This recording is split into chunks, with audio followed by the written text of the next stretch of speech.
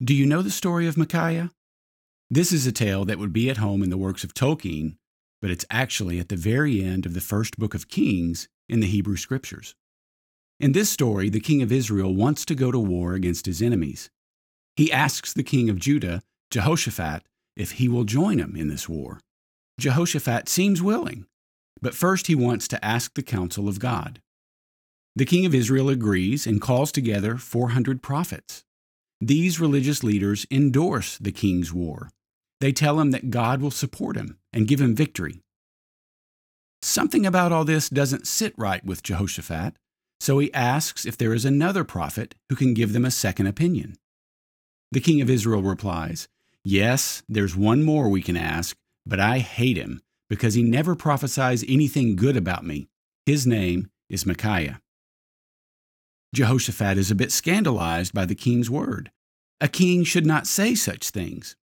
But Jehoshaphat shouldn't have been surprised. The king of Israel here is a man named Ahab, one of the most morally challenged and corrupt kings in the history of Israel. Nothing that comes out of his mouth should surprise anyone. Ahab and Jehoshaphat send for this prophet, Micaiah. While they're waiting for him to arrive, the 400 prophets continue to encourage the two kings, telling them, "Attack and be victorious, the Lord is with you." Meanwhile, the messenger sent to fetch Micaiah tells him that without exception, all the other religious leaders are predicting success for the king, and Micaiah should line up with them. Micaiah responds that he'll say whatever God tells him to say. When they arrive where the two kings are waiting, Micaiah sees the 400 prophets telling the kings to attack and be victorious. When the king of Israel sees Micaiah, he asks, "Micaiah, shall we go to war or not?" Micaiah side-eyes the prophets and deadpans, "Oh yes, for sure, attack and be victorious, the Lord is with you." Ahab, clearly frustrated by these antics, demands that Micaiah tell him the truth. Micaiah responds with a devastating prophecy. "I saw Israel scattered on the hills like sheep without a shepherd."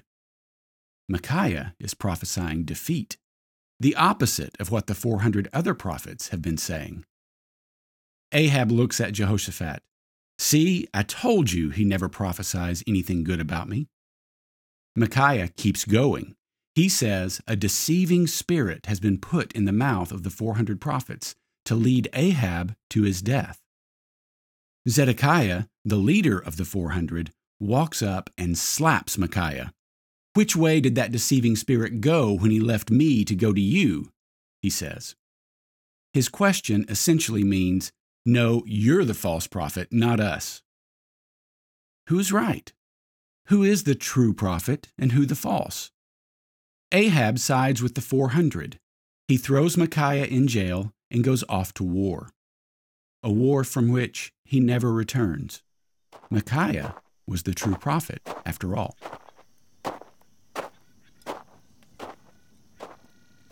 Matthew, it must be getting late, because your words are starting to make some sense.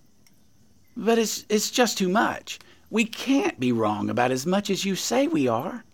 Those men that I studied under were good men, righteous men. They devoted their lives to serving God. Yes, but they were on the wrong path. Look, Simeon, this is what I've been trying to explain. The two ways aren't about good people versus bad people. You can be a good person and still be on the wrong path. Okay, I take it back. You're not making any sense. The choice to start down the narrow path or the wide path isn't a choice between good and evil. It's between God's way of fixing things and the way of fixing things that makes sense to us. But the motive to do good is behind both choices. Oh, you're making my head hurt. I've got so many questions. But I'm following you. Go on.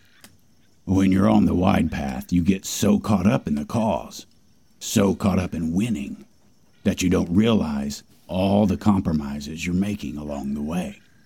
Until one day you look around and find yourself in a place you never intended to be, and with people you never thought you would support. If you had known this was where the path was headed from the beginning, it's not the way you would have chosen. But Jesus pointed us toward the narrow path, the path that doesn't seem to make any sense. And then he walked that path ahead of us to show us how. Now it's our job, yours and mine, to follow.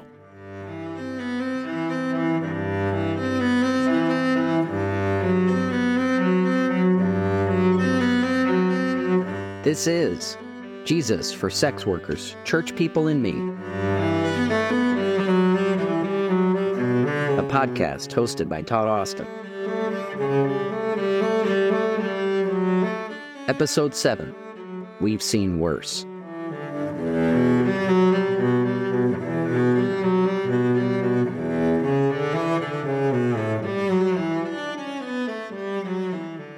In Episode 2, we talked about the need for a new map, about how each of us was handed a map that guides the way we walk in the world. It's a map that is so deeply part of our wiring that most of the time we're not even aware of it. This map tells us who we have to be in order to be loved, to be successful, and to be significant. It tells us who our friends are, as well as our enemies. And more than that, it tells us who God is for and who He is against. It is this map that Jesus repented of, turned away from, when He was baptized by John at the Jordan River. And similarly, He asks us to turn away from, repent, of the map that we were given, and to choose His map instead. We've been looking at the features of His map in the subsequent episodes, learning to orient ourselves. On this map, we see who God is really for, and it's not who we thought it was. We see in the Beatitudes who we have to become, and it's not a list of traits that any other map would tell you would lead to success.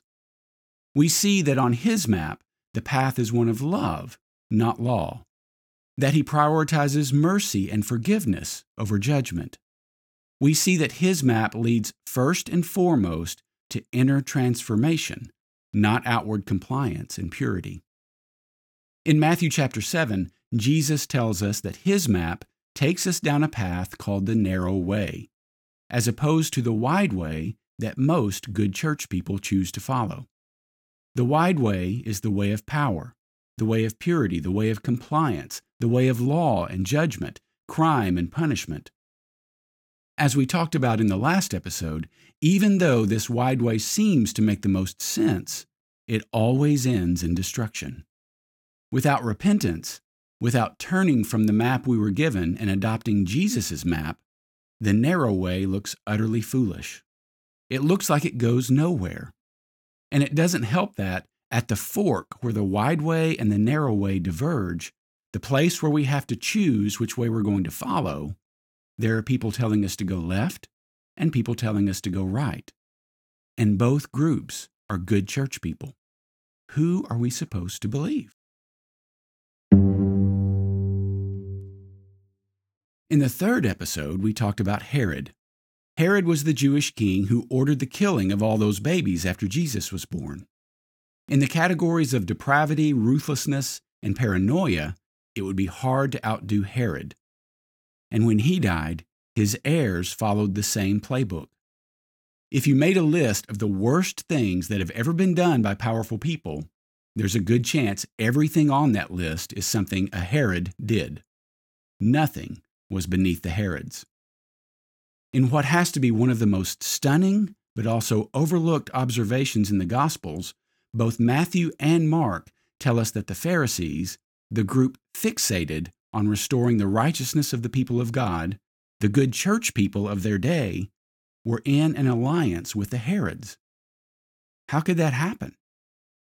Probably the same way the 400 prophets in ancient Israel found themselves in an alliance with Ahab, and probably the same way the good church people in the second decade of the 21st century find themselves in an alliance with Trump.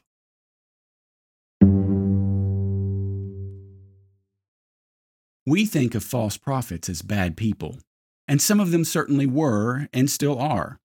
But at the end of the Sermon on the Mount, Jesus talks about false prophets, and He tells us that many false prophets are going to be surprised to learn that they're on the wrong side. They think they've been walking the narrow way, but they've gotten off track, way off track. In chapter 7, starting in verse 21, he says, "Not everyone who says to me, 'Lord, Lord,' will enter the kingdom of heaven, but only the one who does the will of my Father who is in heaven. Many will say to me on that day, 'Lord, Lord, did we not prophesy in your name, and in your name drive out demons, and in your name perform many miracles?' Then I will tell them plainly, 'I never knew you. Away from me, you evildoers.'" When Jesus says, "Not everyone who says to me, 'Lord, Lord,' will enter the kingdom of heaven," we need to be clear that he's not talking about eternal salvation. He's talking about the kingdom of heaven that he's been announcing in the Sermon on the Mount, the kingdom that has come near, the kingdom that the sex workers and the tax collectors are running into ahead of the Pharisees in chapter 21. It's a kingdom in the here and now, not the sweet by and by.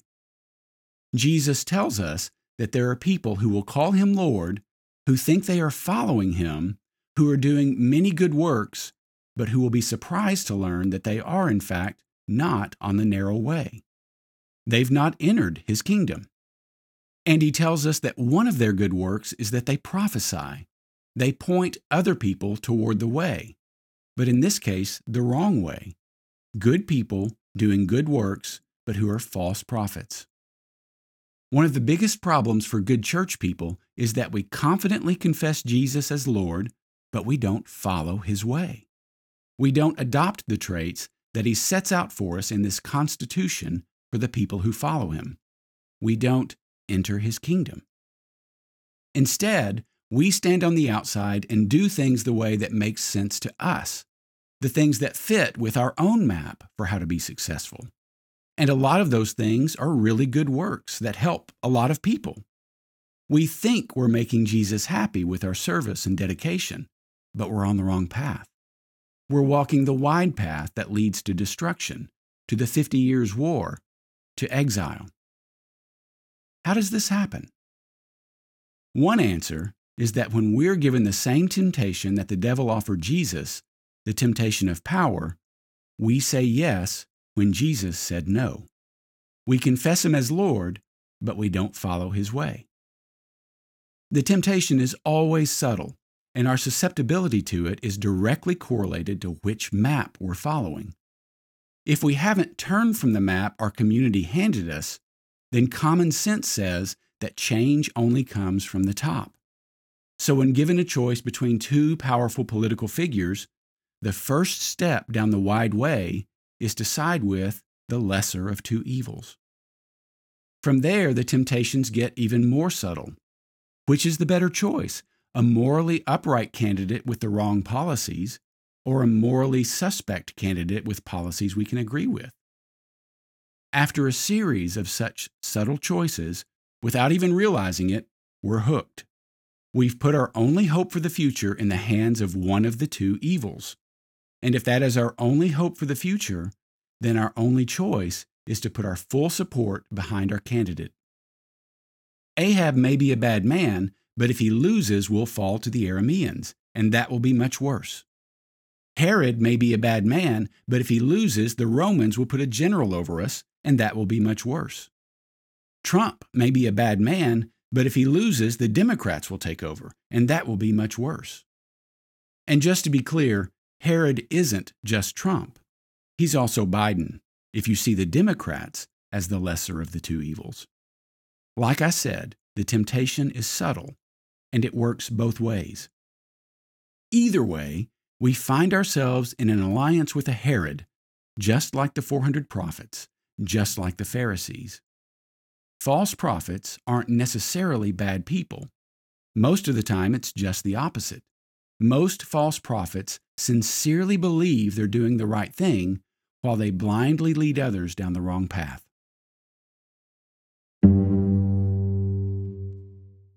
One of my sons got his undergraduate degree in history. Some clever person in that department designed a T-shirt that makes me laugh every time I see it. The top line says, Department of History and Political Science. The bottom line says, we've seen worse. Now, in addition to being funny, that statement's also true. Any student of history can point to times in the past where things were much worse than what we're experiencing today. There's another truism from history that is more well known. Those who don't study history are destined to repeat it. When you look at the history of the people of God, there's a pattern that repeats over and over again. It's the pattern of destruction, of lost wars, of exile. It happens every time the people of God lose their way. It's a pattern we're repeating right now. Good church people complain about the decline of the influence of the church in the life of the country. They worry about diminishing attendance, and they talk openly of their expectation of a coming persecution. They attribute all of these troubles to the work of their enemies, but these troubles are the direct results of their own actions, of the path they've chosen to go down. If you believe the words of Scripture, and I do, then you know that Jesus isn't going to lose. So if the church is losing, it can only be because it is no longer walking in the way of Jesus. It's not because the good church people are bad. It's not because they haven't confessed Jesus. It's because they haven't followed him down the narrow path, the path that doesn't make sense. The path they are on is the wide path, the path that always leads to the same place: destruction, lost wars, and exile. We see it over and over in history. It's the natural outcome of following that way. Every time. It's what happened to many of the good church people who were listening to Jesus speak the words of the Sermon on the Mount. He warned them where their path was taking them, but they couldn't hear him because the alternate way he was suggesting just couldn't be right. In the end, their path of purity, righteousness, and alliance with power led right to the destruction of the temple and the sacking of Jerusalem.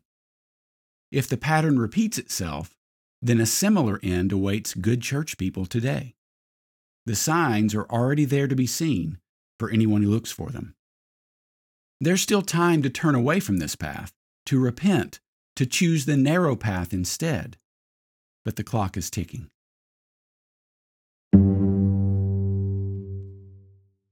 Jesus closes the Sermon on the Mount, his constitution for the people who enter his kingdom, with these words: "Everyone then who hears these words of mine and acts on them will be like a wise man who built his house on rock. The rain fell, the floods came, and the winds blew and beat on that house, but it did not fall, because it had been founded on rock. And everyone who hears these words of mine and does not act on them will be like a foolish man who built his house on sand. The rain fell, the floods came, and the winds blew and beat against that house, and it fell, and great was its fall." I hope you see this instruction with new eyes. There's so much more here than the sweet children's song all of us think of when we hear these words. When the storms come, when the skies turn dark, what kind of house are you going to be in? Lots of good church people will tell you that the only way to make America safe for Christians is to win the 50 Years' War. We have to persevere in the fight to control the Supreme Court.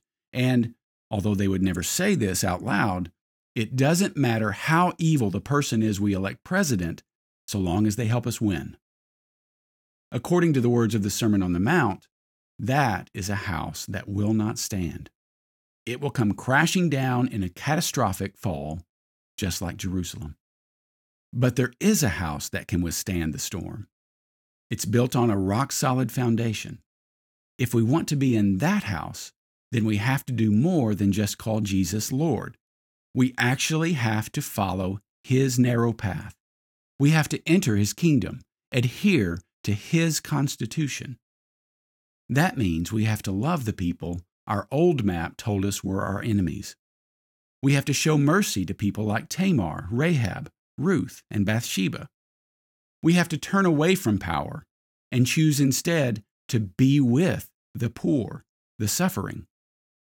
We have to be generous with the way we judge the people we once dismissed as sinners, the people our old map told us were the problem. We have to carry the waywardness of our neighbor. This is not the popular way. This is not the way that seems like it will make a difference. And some good church people will hate us for walking it. but they hated Jesus too, and he tells us that his way is the only way.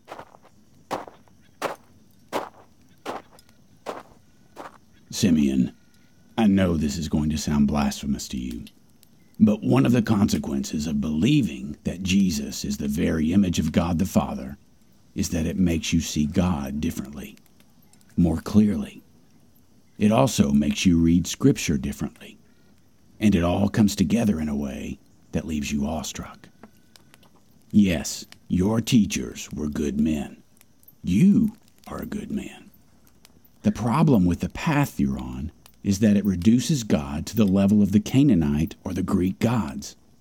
It's all about honoring his particular whims and picadillos versus their whims and picadillos. His laws versus their laws. Yes, you say he's different, that he's high above all the others. But in practice, your teaching makes him just as small, just as reactive, just as likely to throw something at you when you don't do what he wants as all those other gods. And that's not true. That's not who he is. It misses what truly separates God from all those others, the fundamental nature of his otherness. Jesus shows us how God isn't at all like those petty gods. One of the wonderful realities of his otherness is that he doesn't want something from you. He wants something for you.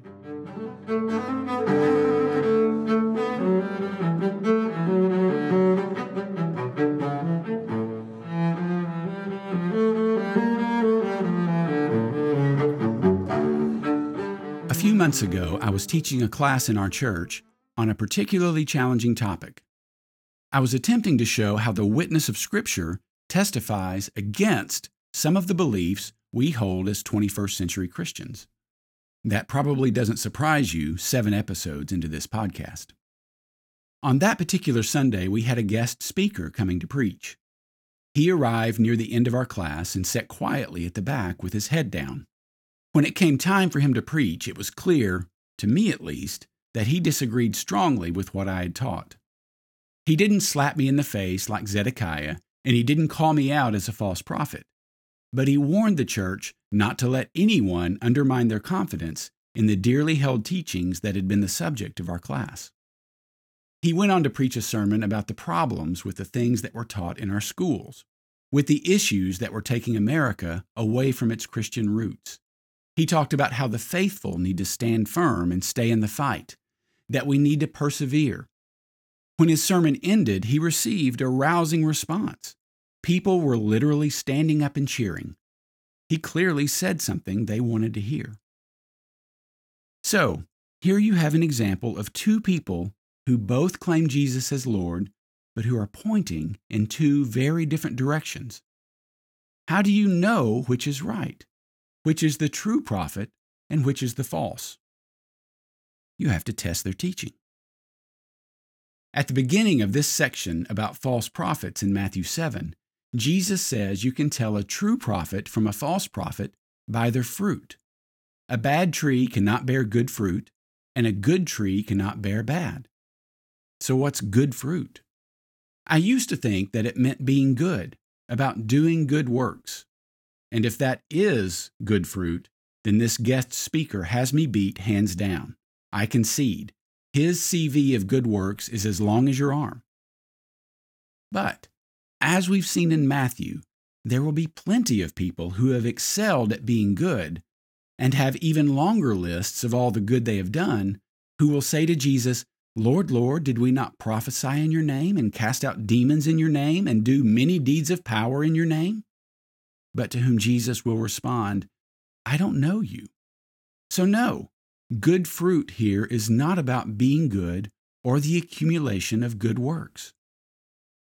Paul spends some time on this in the book of Galatians, where he gives us 2 lists of fruit.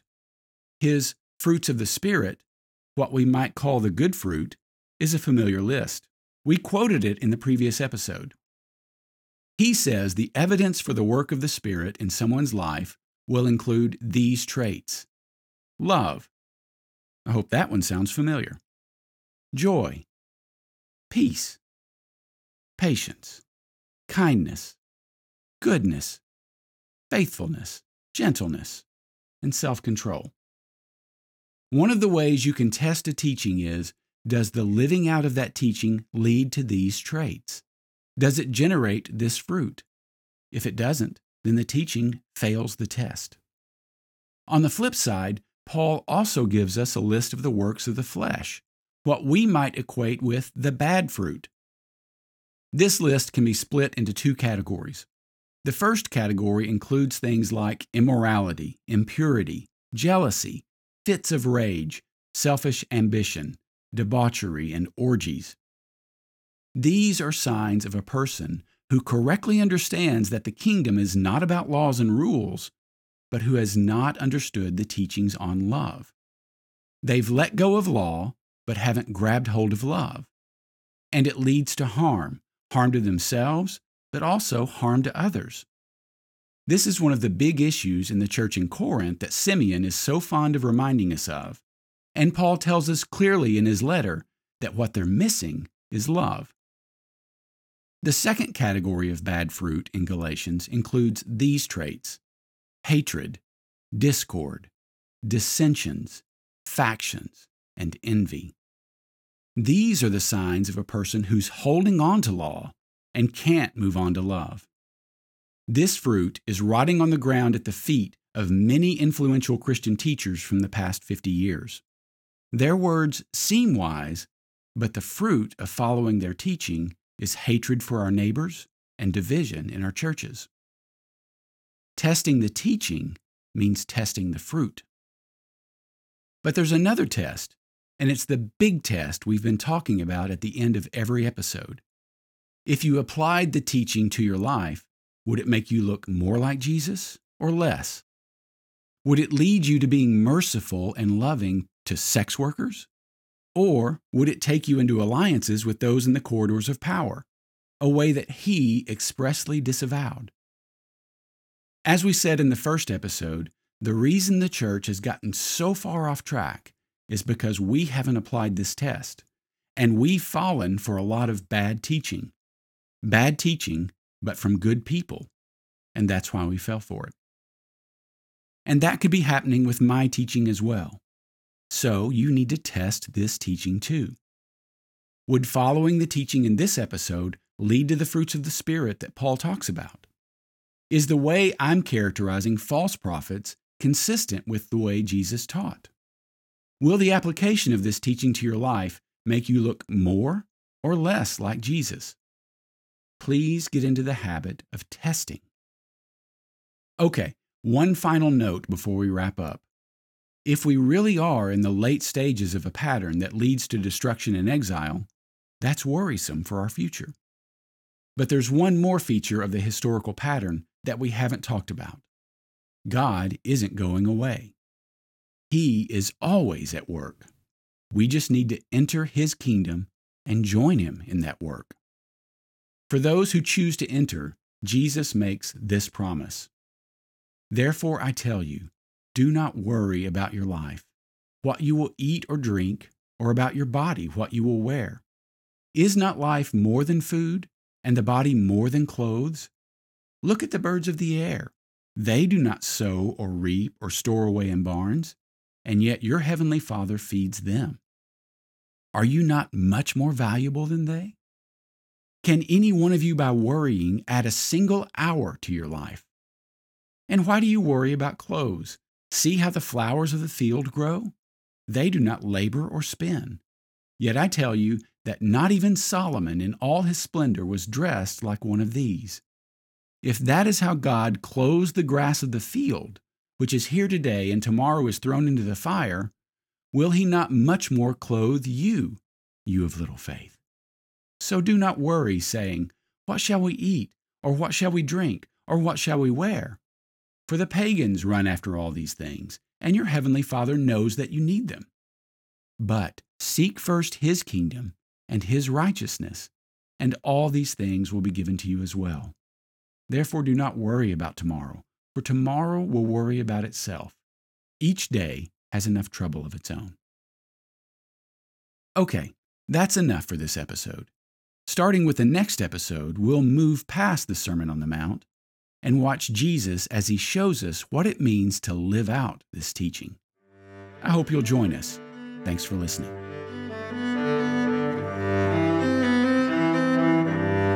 This has been Jesus for Sex Workers, Church People, and Me.